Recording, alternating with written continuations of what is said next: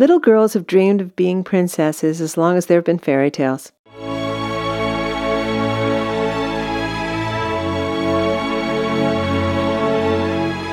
Thanks to Hans Christian Andersen, I myself had a slightly off-kilter fantasy of growing up to be a mermaid.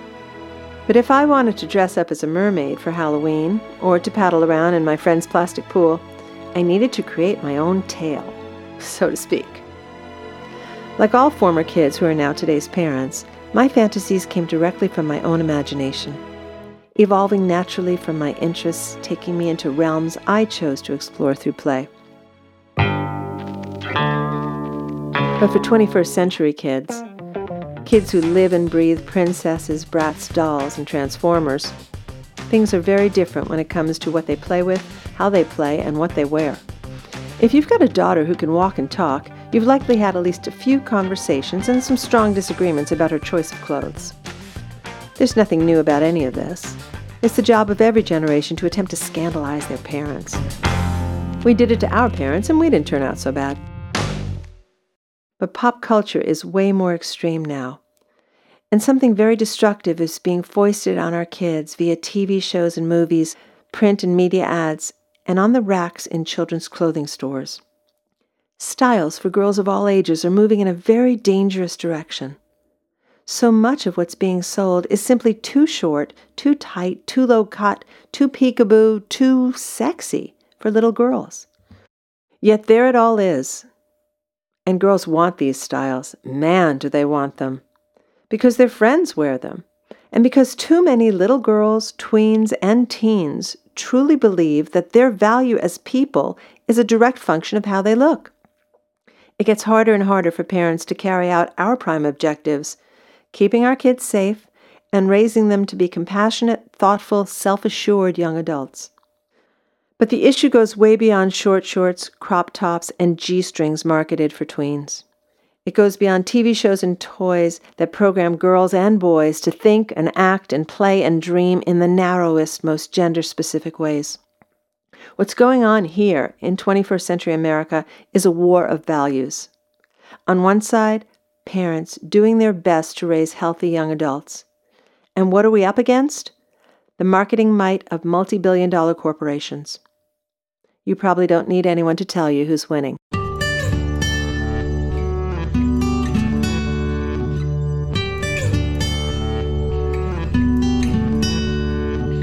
I'm Annie Fox for Family Confidential, Secrets of Successful Parenting. Today's show, So Sexy, So Soon.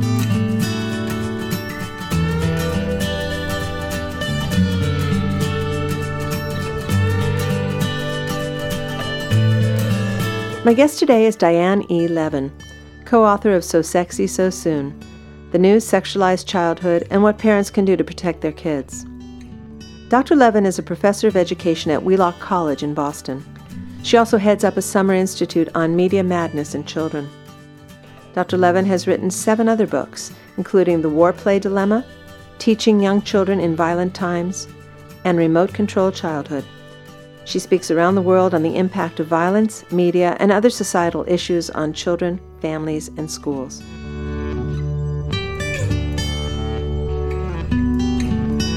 Welcome, Diane. Well, thank you, Annie. It's lovely to be with you. The first thing I want to say is thank you for writing this book, because I read an awful lot of parenting books in the work that I do and think about these issues a lot, but I have never had it brought so front and center, so succinctly in a way that I think will be incredibly helpful to parents and teachers as well. So thank you. Let's get right into it because there's so much to talk about. The subtitle says it pretty well. The book is called So Sexy, So Soon, The New Sexualized Childhood and What Parents Can Do to Protect Their Kids.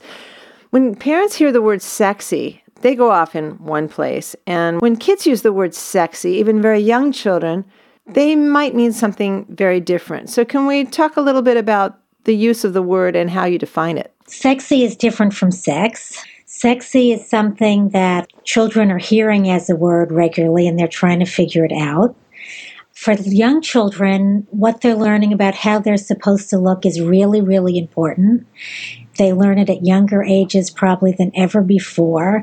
And girls learn that what they wear and what they buy and how they look determines their value. And having the right value means being sexy. In their own eyes, in the eyes of boys.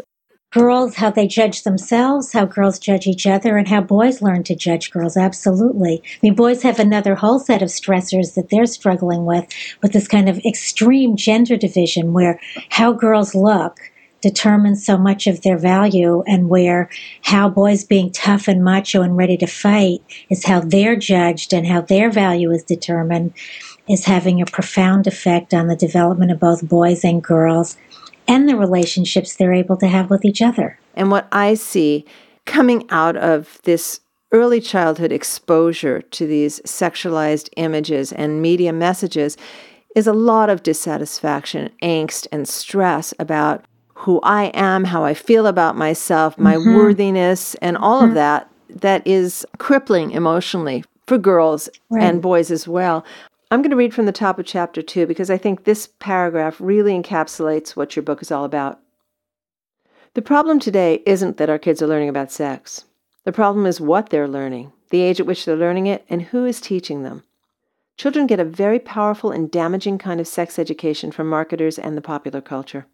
They learn to want products that help them to look and act like the characters and people they see in advertising, TV programs, and music videos and on the internet. They learn to judge themselves and others by how they look and what they can buy, not on deeper, more human and humane qualities. As parents who have other values and goals for our children, we have to compete with the power of multi-billion-dollar industries. So it's this multi-billion-dollar industry that parents and parents' values are competing with. I'm really glad to start by talking about that because it's so unfair what's going on today with parenting and even teaching with the teachers I work with. I mean, it's parenting and teaching, and anyone who's trying to work with kids has a harder time because of this multi-billion-dollar industry that is trying to teach children things that go against almost everything we want them to learn. Children have two different compartments developing in their heads. One of them is the popular media commercial culture box that's giving them all kinds of messages about how they're supposed to look, how they're supposed to act, what's supposed to be important, even for young kids, how they play, and that buying is what makes you happy. And in the other box is the box of the societal compartment, which is all the things we think children should learn, those of us who care about them, to make them become happy, fulfilled, contributing members of society when they grow up. And right now, the pop culture compartment's getting bigger and bigger. The societal culture one is getting crowded out. And one way I think about it, there's almost no connection between the two compartments. It's like two separate different boxes in kids' heads where they don't get help processing the popular culture. They gradually develop their own culture that's so bound up in all those messages that it becomes harder and harder for parents to counteract. But the fact is, often we start really reacting strongly to it when kids are tweens or teens, but it's beginning much younger. As you're describing these compartments, I think about how challenging it is often for educated adults to be watching things on TV and go, this is so weird. Right. We can differentiate between our own values and what's being thrown at us, but a child... And research shows that we don't fully differentiate. That's why advertising is so big in our lives, too. But we certainly have a lot more skills for differentiating than children do. Children think very differently from adults. They focus on appearance. They focus on the concrete, salient things they can see. Their thinking is like a slide rather than a movie. For instance, when a child of 6 sees an ad where it's a product that looks wonderful and exciting and there's a child playing with it and it looks like if the child thinks if I have that product, I'll be happy and excited too. They don't think about how the child on the ad's getting paid to look like that. Right. I mean, they don't think about what went into that ad. I know teachers who do activities with kids that get them to talk about ads that lie. Sometime they bought something and it didn't work the way the ad said it would, and to do writing about that. And the kinds of stories they come up with, kids that really feel that they've been tricked, which is good to help them work on, but how many adults do? Yeah, when I'm thinking about those teachable moments that we as parents have, so that you could actually sit down with your kid and see those smiling, happy kids playing with this toy or that toy and talk to your kid. Are these children really happy? Are these children actually really even playing with this toy? How did they get in front of the camera? Exactly. Or finding a toy you know your child has that's being advertised, and you know your child played with it for 10 minutes and it was exciting, and then they put it on the shelf because it got boring because it only did one thing. They become very boring quickly. So actually, talking about kids' experiences, or when a child points and say, I want this, and you see the child looks happy in the egg, you say, but isn't that just like this other thing we got? How do you think you'd use it differently? And you notice I'm not trying to just lecture to the child. I'm trying to help parents think about how to engage in conversation, how to hear kids' ideas, Right, so that they have a chance to have a voice too and feel like we're interested in their ideas, even if they don't agree with us. That's a very wonderful and useful model for parenting. Things got much, much worse, and children became this consumer group to be marketed to en masse with billions of dollars in the middle 80s. That's when children's television was deregulated. Let's talk about that and the history of what we're now dealing with. It's really important because other countries have dealt with it very differently, and yet we, as such a powerful force in media and marketing, have really undermined efforts of many other countries to deal with this. Until the middle 80s, children's television was regulated by the Federal Communications Commission. What they did was have a limit on the number of advertising minutes there could be per hour on children's television.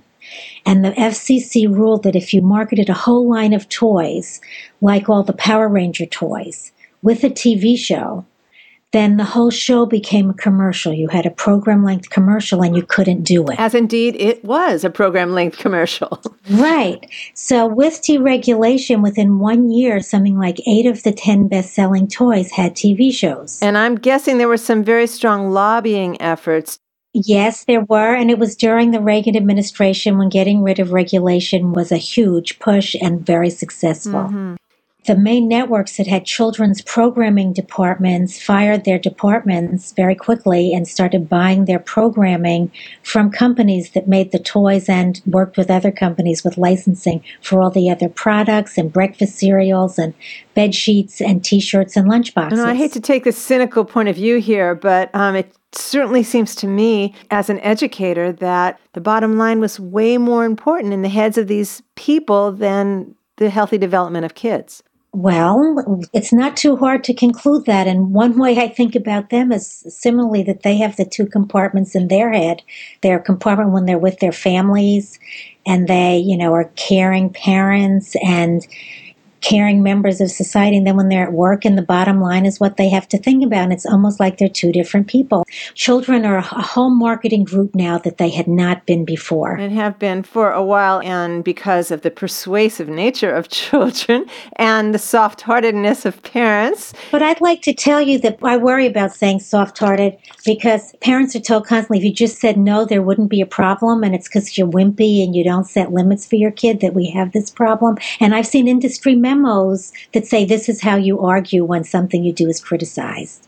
So there's a huge effort to put all the blame on parents. And so I work really, really, really hard to tell parents that it's not your fault. There's no way to do a perfect job in this situation, but we can learn ways to make it better. And that's what I've been trying to study. And when you talk about what parents are up against in this multi-billion-dollar industry that's coming at them with the big guns, it's really difficult. I think it's really interesting, and I want to quote you from page 88, where you say, children need help working out what they're being exposed to.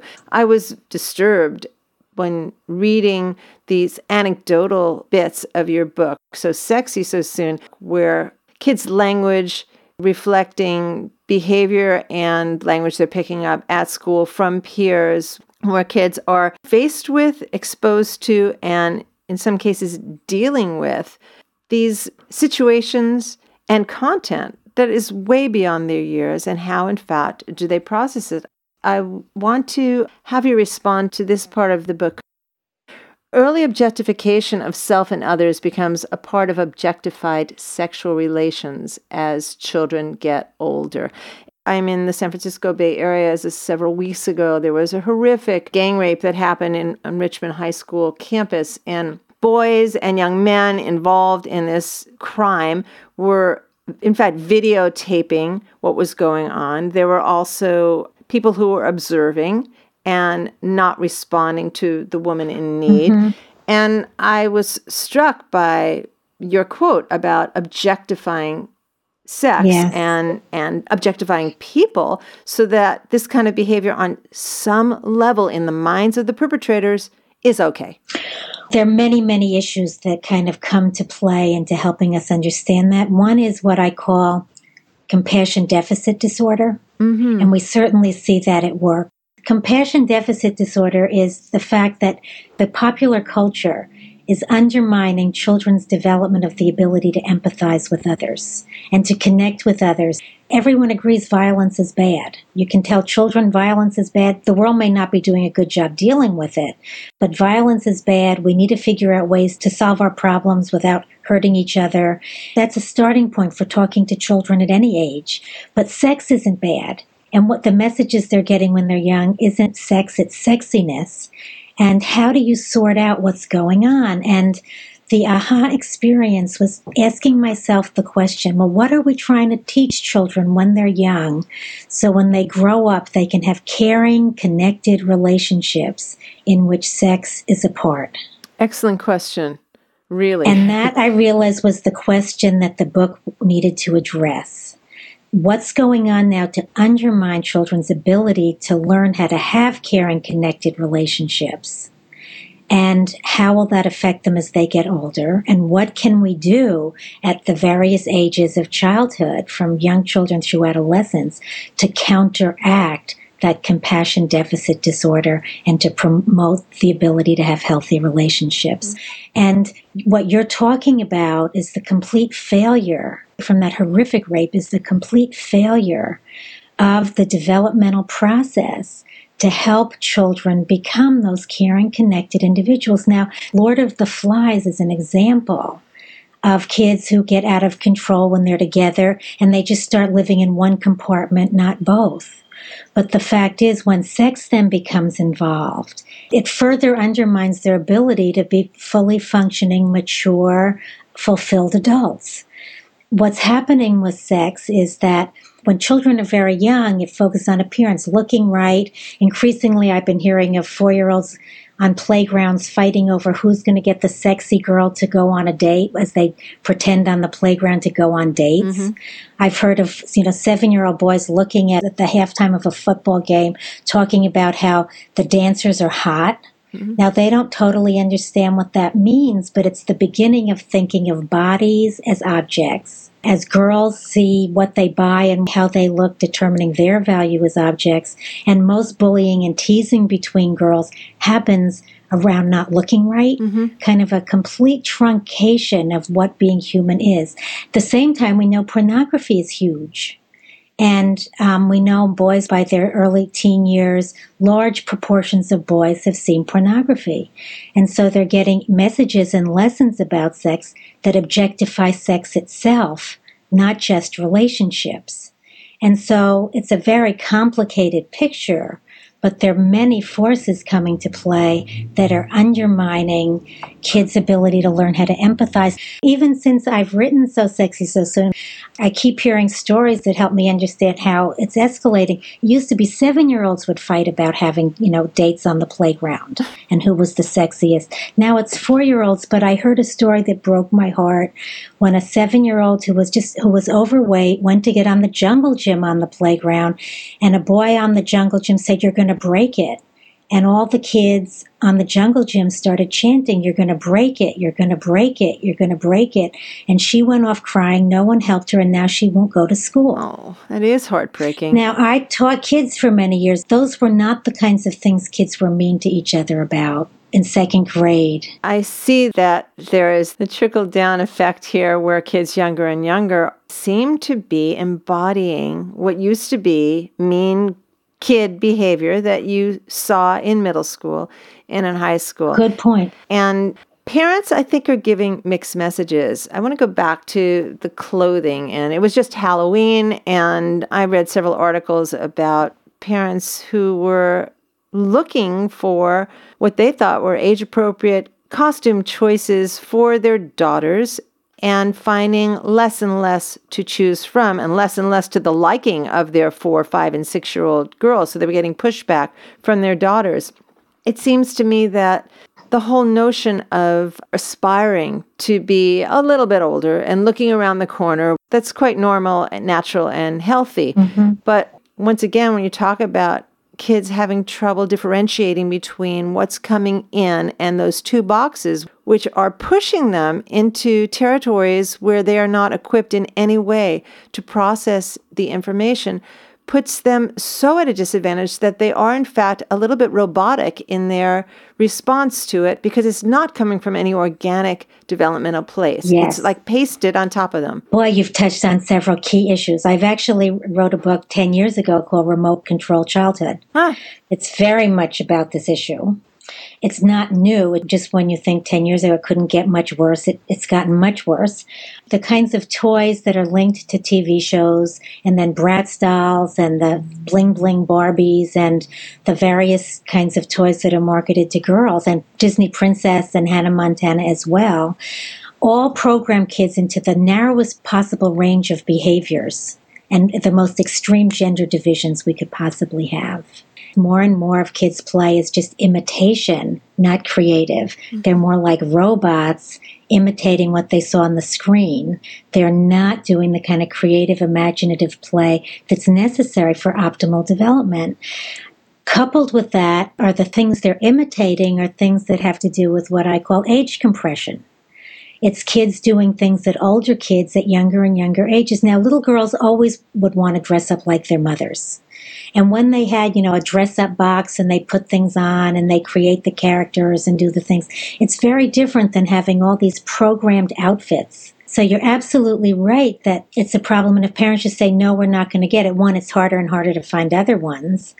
But two, they will have a war in the house, and we needed to think carefully about how do we deal with that alienation between ourselves and our children around dealing with. And that's why thinking about the separated boxes and how to connect them is so important. I think there are conflicts within parents, too. Right. When parents give the impression that it's cute when their 4-year-old wiggles her hips and dances to some pop song in front of the relatives, and that dad is feeling proud and giving his cute, sexy little girl praise for being pretty. What's the message the kids are getting? Is this okay or is this not okay? Well, it's not okay, but it's parents kind of in it in a way that they're not to blame for being in it when they're constantly getting messages that the way they dress their kids is so important. There's now T-shirts for boys like saying, I'm a chick magnet.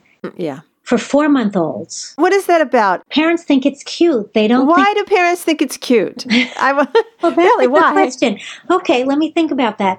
They think it's cute because at this point they know their baby doesn't get it. There've always been kind of these little sexual jokes that adults have gotten humor at, and they think this is one time they're having this sexual joke at the expense of their baby, and so isn't this cute? It gets parents into treating their children as objects. Yeah. How you dress your baby, if you saw some of the Halloween costumes for 2-year-olds, both for boys and girls, they may not be as extreme as what you hear about, but for a 2-year-old, dressing in an outfit that looks like a prostitute, or a boy, being a super macho Batman, with a sword. I mean, it's telling kids lessons about who they are that they can understand, but for little girls, when it's appearance, parents should be valuing their kids for what they're doing, not how they look. Exactly. And so often when it starts at this young age, you put a pretty dress on your 3-year-old and the whole family sees her and says, oh, she's so pretty. And the little girl learns that's what people like. And gradually she understands more and more that she has to pay attention to how she looks. Yeah. Marketers know what appeals to children.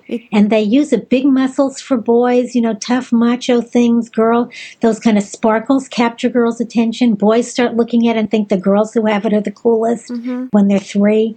You started earlier by asking about how kids end up getting blamed. They don't make sense of a lot of this.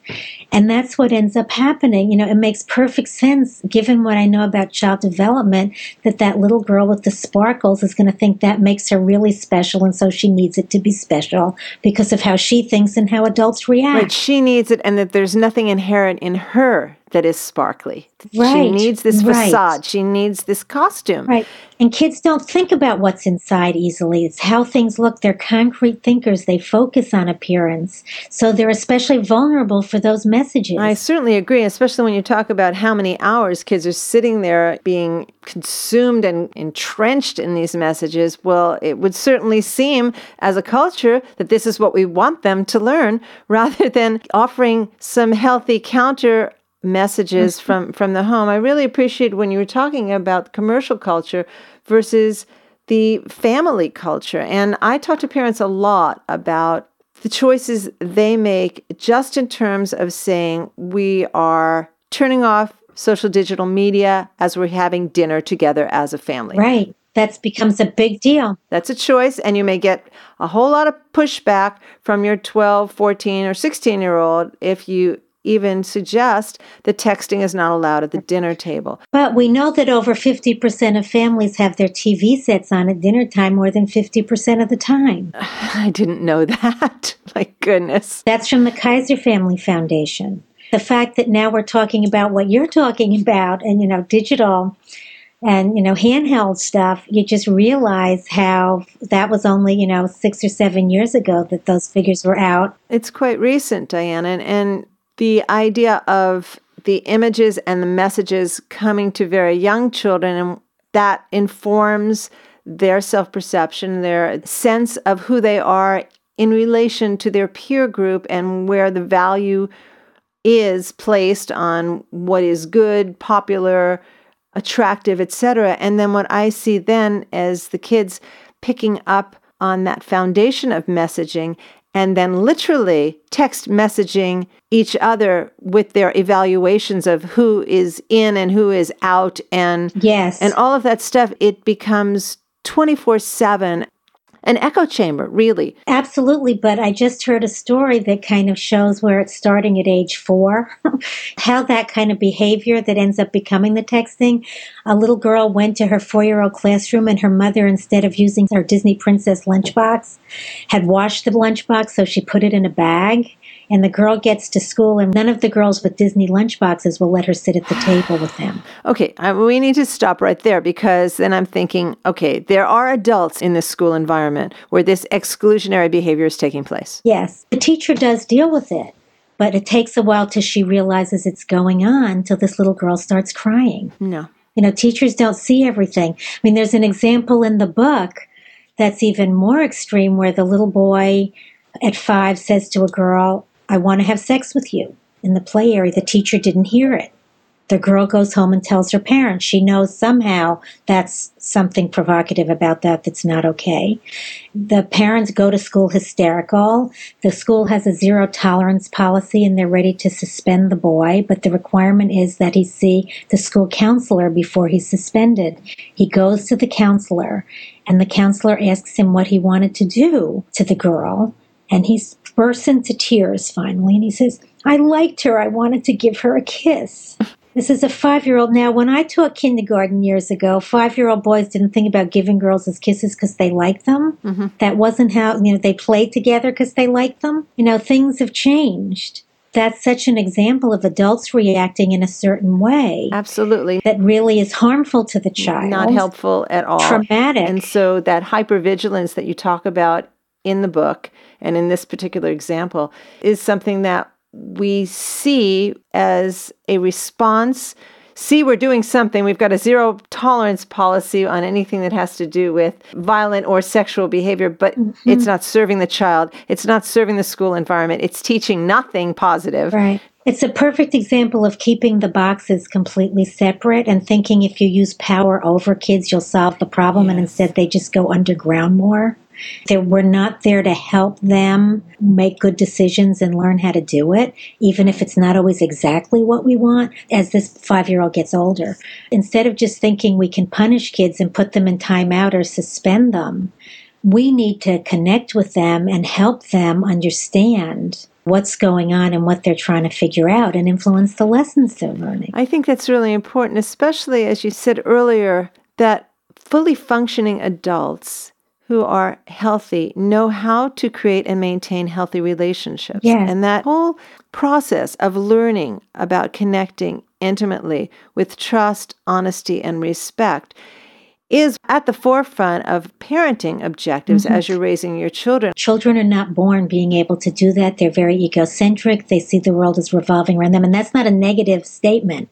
They assume you think the way I think. If I want a ball and you have the ball and I take it from you because you're playing with it and I want to play with it, and then you hit me, I just focus on you hit me. I don't focus on that I took the ball from you. I'm egocentric. I just think on how things affect me. And part of growing up is gradually learning to decenter more and more, learning the effects of your actions on others, learning to perspective take and empathize. That doesn't just happen naturally. And there's so many messages in the popular culture compartment that totally undercuts that, starting from the objectification of self and other, all the violence kids see, linking of sex and violence, which in part makes the horrible rape you talked about, that contributes to it happening as well. It's harder and harder to teach kids to empathize, and it's happening at a time kids need more of it from us, at a time when schools are shutting it down because of No Child Left Behind, where they're saying we have to spend more time teaching basic skills. We'll cancel recess when they hurt each other. It's great because we have more time to teach basic skills. But if kids are thinking about their relationships with each other and the problems they're having and how they've been picked on and teased, they're not going to focus very well on learning unless we help them deal with those other problems so that their energy is freed up to focus on the skills they're trying to teach in school. That's absolutely true. And even though it is also very true that the burden of responsibility for causing and perpetuating this whole problem falls squarely on the shoulders of the marketers and in the industries that are lining their pockets with money that they're getting after they so very adeptly target young children in these areas. I completely agree with that, but I also agree that there are things that parents can do. Absolutely. Starting from what are your objectives for your child when he or she becomes an adult in terms of their ability to be compassionate and caring partners, and as well as having those oasis times when you're absolutely turning off the media. But I think this would be an excellent time now for you to share with our listeners your review of what parents can do, because these are action steps and they're really great and very pragmatic. Thank you. And using all of these steps will help parents do a better job than they're currently doing. And even if they're doing some of them, hopefully they'll hear others that they can add to their repertoire. What I'm going to suggest will make it better than it otherwise would be. It will not solve the problem fully. Until we find ways to change things, parents shouldn't need a PhD in child development to raise their kids. And in fact, I had a PhD and it was really hard coping with these things with my son. Diane, I'm going to read this 11-point list of things parents can do. And if you wouldn't mind, just comment on each one.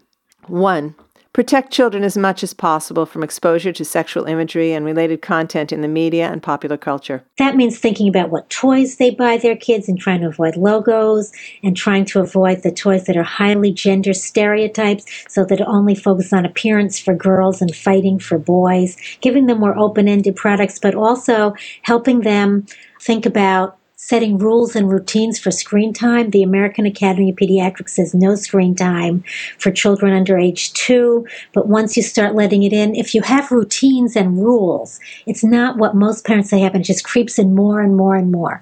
And when a rule becomes a problem, then you can start negotiating, and maybe your child's now a year older, and you do let them watch a different show. But having control and having it not be a constant battle is one way to keep peace in the family and keep kids in charge of their own lives. There's another group that I'm very involved with that actually prepares a guide on choosing toys for children, and another one on dealing with the media. Teachers Resisting Unhealthy Children's Entertainment, and the website is TRUCE, truceteachers.org. 2, learn about the media and popular culture in your child's life. Popular TV programs, movies, video and computer games, fashion, celebrities. To know yourself what the media and popular culture in your child's life is. What are the fashions? Who are the celebrities? What are the things they're talking about? So you know more about what's in that pop culture compartment. So when it comes up, you can talk about it. You can act interested in it, even if you're not. And that you can really know enough so that you can see how it's influencing your kids so you can talk about it. Watching the shows, looking at the magazines, talking to them. 3. Get beyond the just say no approach. Parents are told over and over again to just say no, and that will solve the problem, and it won't. And we have, 12 reasons why just saying no isn't enough in the book. Things like it cuts you off from being able to talk to your kids about it. They just go underground. You can't teach them as much. They have to rely on their friends to learn things instead of you teaching them. You can end up having an endless battle in the family. Kids feel very disempowered, and you have a constant war, so it really undermines your relationship at a time when you want it, and it's really important to have connected relations with your kids where you can work out the problem. So just saying no, it doesn't mean we never say no, but when we do say no, it's a whole process we go through to get there. It's not just saying no. 4. Establish safe channels for talking about sexual development and related issues with children, starting when they are very young. Sometimes that's hard, but so that we know what they're seeing, they'll talk to us about what they're seeing, and this connects to number 5. 5. Make age-appropriate give-and-take conversations about sexualization of childhood issues an essential part of your relationship with your child. So that a child really can come home, in the case of one boy at age 7, and said to his parents when he'd already asked about sex because an aunt had a baby, so he knew a little bit about where babies came from. It wasn't sex as the issue, but he asked his parents, is sexy sex? And they could talk about that, and it turned out all the boys were calling one of the girls on the playground sexy. And he was really confused about what it meant, and that he could go to his parents and ask, that should be every parent's best dream. That we want kids to come to us and feel that it's safe. And even if they ask us something, like the boy who came home and said he saw pornography on the internet, and was clearly worried and upset about it, he could talk to his parents, and he knew they weren't going to lock him up for a month the way the boy whose parents found out about the pornography did. So staying connected, learning how to talk about it, even though it's hard and we don't always know what to say, so the kids know they have a safe place to come. As they get older and things get more extreme and stressful and potentially dangerous, if we're there, it's going to help. 6. Encourage children to use play, art, and writing to process sexual images and other media messages they see. So much of what's happening now is kids are glued to screens, and then when they are not on the screen, they have toys that say, when you play, you imitate what you've seen, but it undermines them really becoming good players where they can kind of pretend they're grown up if that's what they're interested in, rather than just imitating being a Bratz doll. Right. So helping kids become good players and use their art or use writing as they get older to kind of tell stories and use their imaginations and be creative and process. It's a kind of therapeutic process. It helps them work out meaning. And it's not therapy, but it helps when the more kids understand instead of being confused, the more we're going to learn about what they understand and the more we're going to be able to help them. I was just thinking also on that one, not just in processing the media messages they're seeing, but also just to give them the time to dream. When you tell them that you are, in fact, as a family, limiting the amount of screen time, you have to offer them creative alternatives. Absolutely. That's really crucial, that parents say, but what are they going to do when I'm making dinner if the screen isn't on? And they'll kill each other, and the parent is right. We need to help kids think about it. In my home, we had PTVT, post-TV trauma. I knew when we turned off the television, it was a really hard time for my son, because I noticed that's when we had lots of our family fights. Mm-hmm. And so I started talking to him about, what can we do when we turn it off so you end up don't feeling so grumpy? I think it's hard to figure out what to do when we turn it off. And he said, yes, and we worked on it. Helping children, not seeing it as just their job. And if they say they're bored, saying, yeah, well, it is hard. It is boring when you turn off the set or you turn off the computer. Let's think about what you can do when that happens. That's good. The more TV and screen time kids have, the more they need, because the harder it is for them to figure out what to do. Absolutely. 7. Counteract the narrow stereotypes of boys and girls that are so prevalent in media and commercial culture. We can do a lot by encouraging girls to do things that are a little boyish, having boys that they can play with when they're young, so they have friends who are boys. I just talked to a teacher yesterday who has a curriculum going in her classroom where she's trying to pair up things girls are really good at and things boys are really good at, and getting them to interact more so that they're both motivated. Because, for instance, she found the boys were just really hostile about having girls play in the blocks, and the girls weren't interested in going there anyway. So she ended up having pairing up what the girls were interested in at that point, which was the hospital they had set up. And she set up a hospital in the block area. And now the girls and the boys are playing together more. 8. Counteract compassion deficit disorder by helping children learn how to have positive and caring relationships. So it means when children do something mean to each other, when children do have a conflict, we don't just use timeout, we don't just punish them, we don't just make them feel guilty. We really help them think about, let's look at what happened. And let's think about what we can do to solve this problem so you're both happy and not mad at each other. Mm-hmm. And so one child may say, well, I want this, and another may say, I want that. And you think about, well, let's think about what you do. Can you share the toy? No, I want to use it myself. Well, okay, what if you use it first, and then the other child uses it after lunch, so that you help them figure out ways they can do things that take each other's points of view into account. I mean, we talk a lot about that in the book and in other writing, but thinking about how schools can do that more, and parents demand that of schools more, that they really start developing a social curriculum. 9. When conflicts arise between you and your child about sexuality and related issues, seek mutually agreeable solutions. So in the case of one family, a daughter was going to her first dance with boys and girls, and she wanted to go shopping to buy a new dress, and the mother was horrified at the dresses the daughter wanted because they were so sexy. So the daughter pointed to a dress that she wanted and the mother said, well, tell me what you like about it. And then she said to the daughter, well, let me tell you what I worry about. And it was all the sexiness. And then she said, now, here's a dress that I would want to choose. I'll tell you what I like about it, and you tell me what you don't like about it.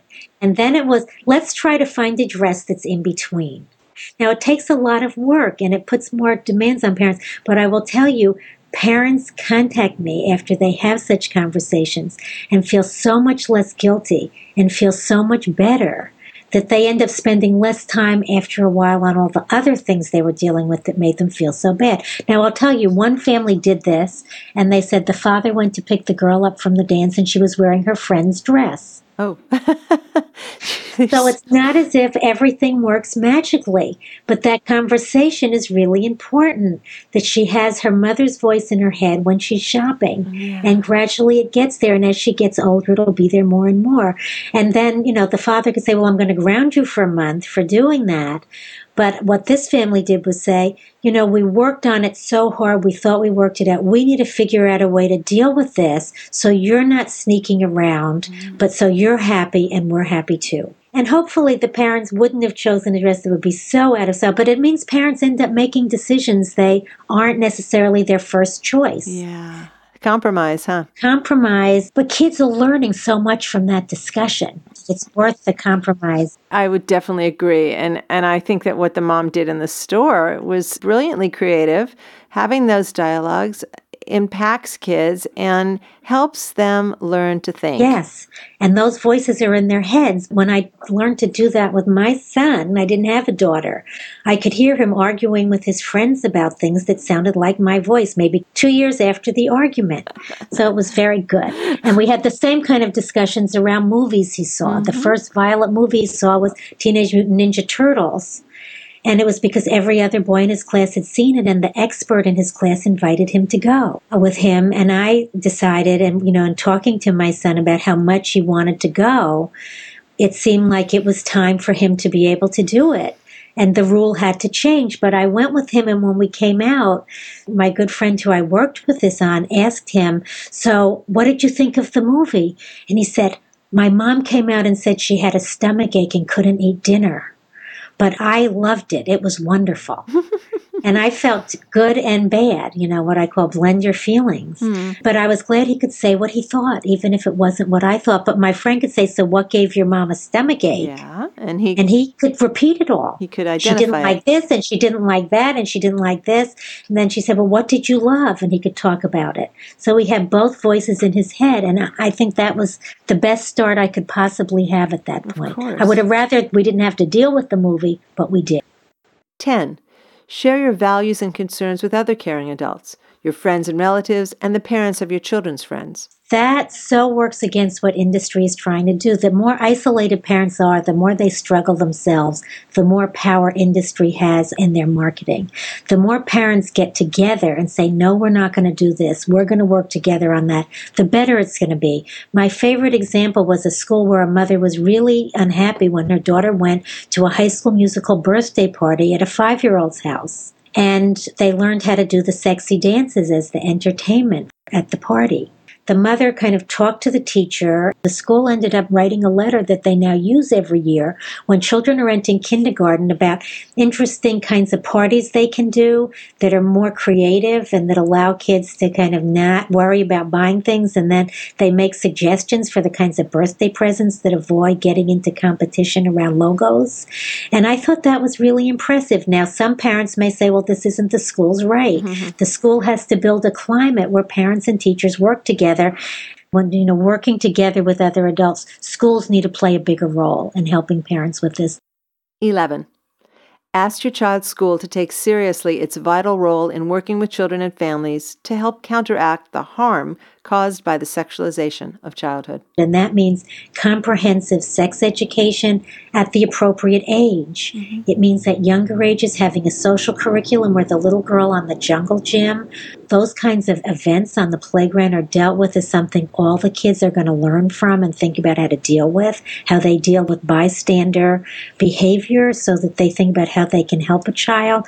So having a kind of social growth curriculum that's appropriate to the age of the child where sex education comes in is crucial, but it's also how they deal with all the kinds of issues that come in. And even having curriculum activities where kids are writing about the rules for media they have at their house and their favorite movie. They would do much better at writing if they did use the things they were so interested in, but it would also provide an opportunity for teachers to guide and to work with families and children around these issues. This is a really wonderful list. We all have to work to try to change society in whatever way we can to make it easier for parents to do their job.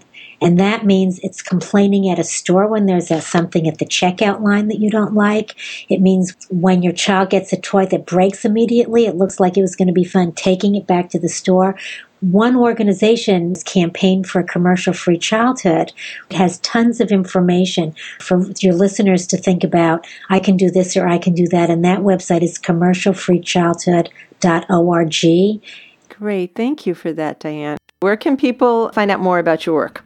Well, on the website at sosexysosoon.com, there's actual suggestions for how to deal with some of these and many other resources to get ideas of ways to deal with various issues that might come up. I'm about to begin my own blog, my website, which is diane11.com. Great. Thank you so much for being with us today, Diane. I think, as I said from the beginning, this book has revolutionized my thinking about these issues in childhood and the impact on the healthy development of our kids. The title of the book is So Sexy, So Soon, The New Sexualized Childhood and What Parents Can Do to Protect Their Kids. My guest has been Diane E. Levin. And Diane, great work. I look forward to reading your blog and keeping up with all the comments that you have as our culture evolves and how we can push back against some of this negativity. Thank you so much. My pleasure. Thanks again, Diane.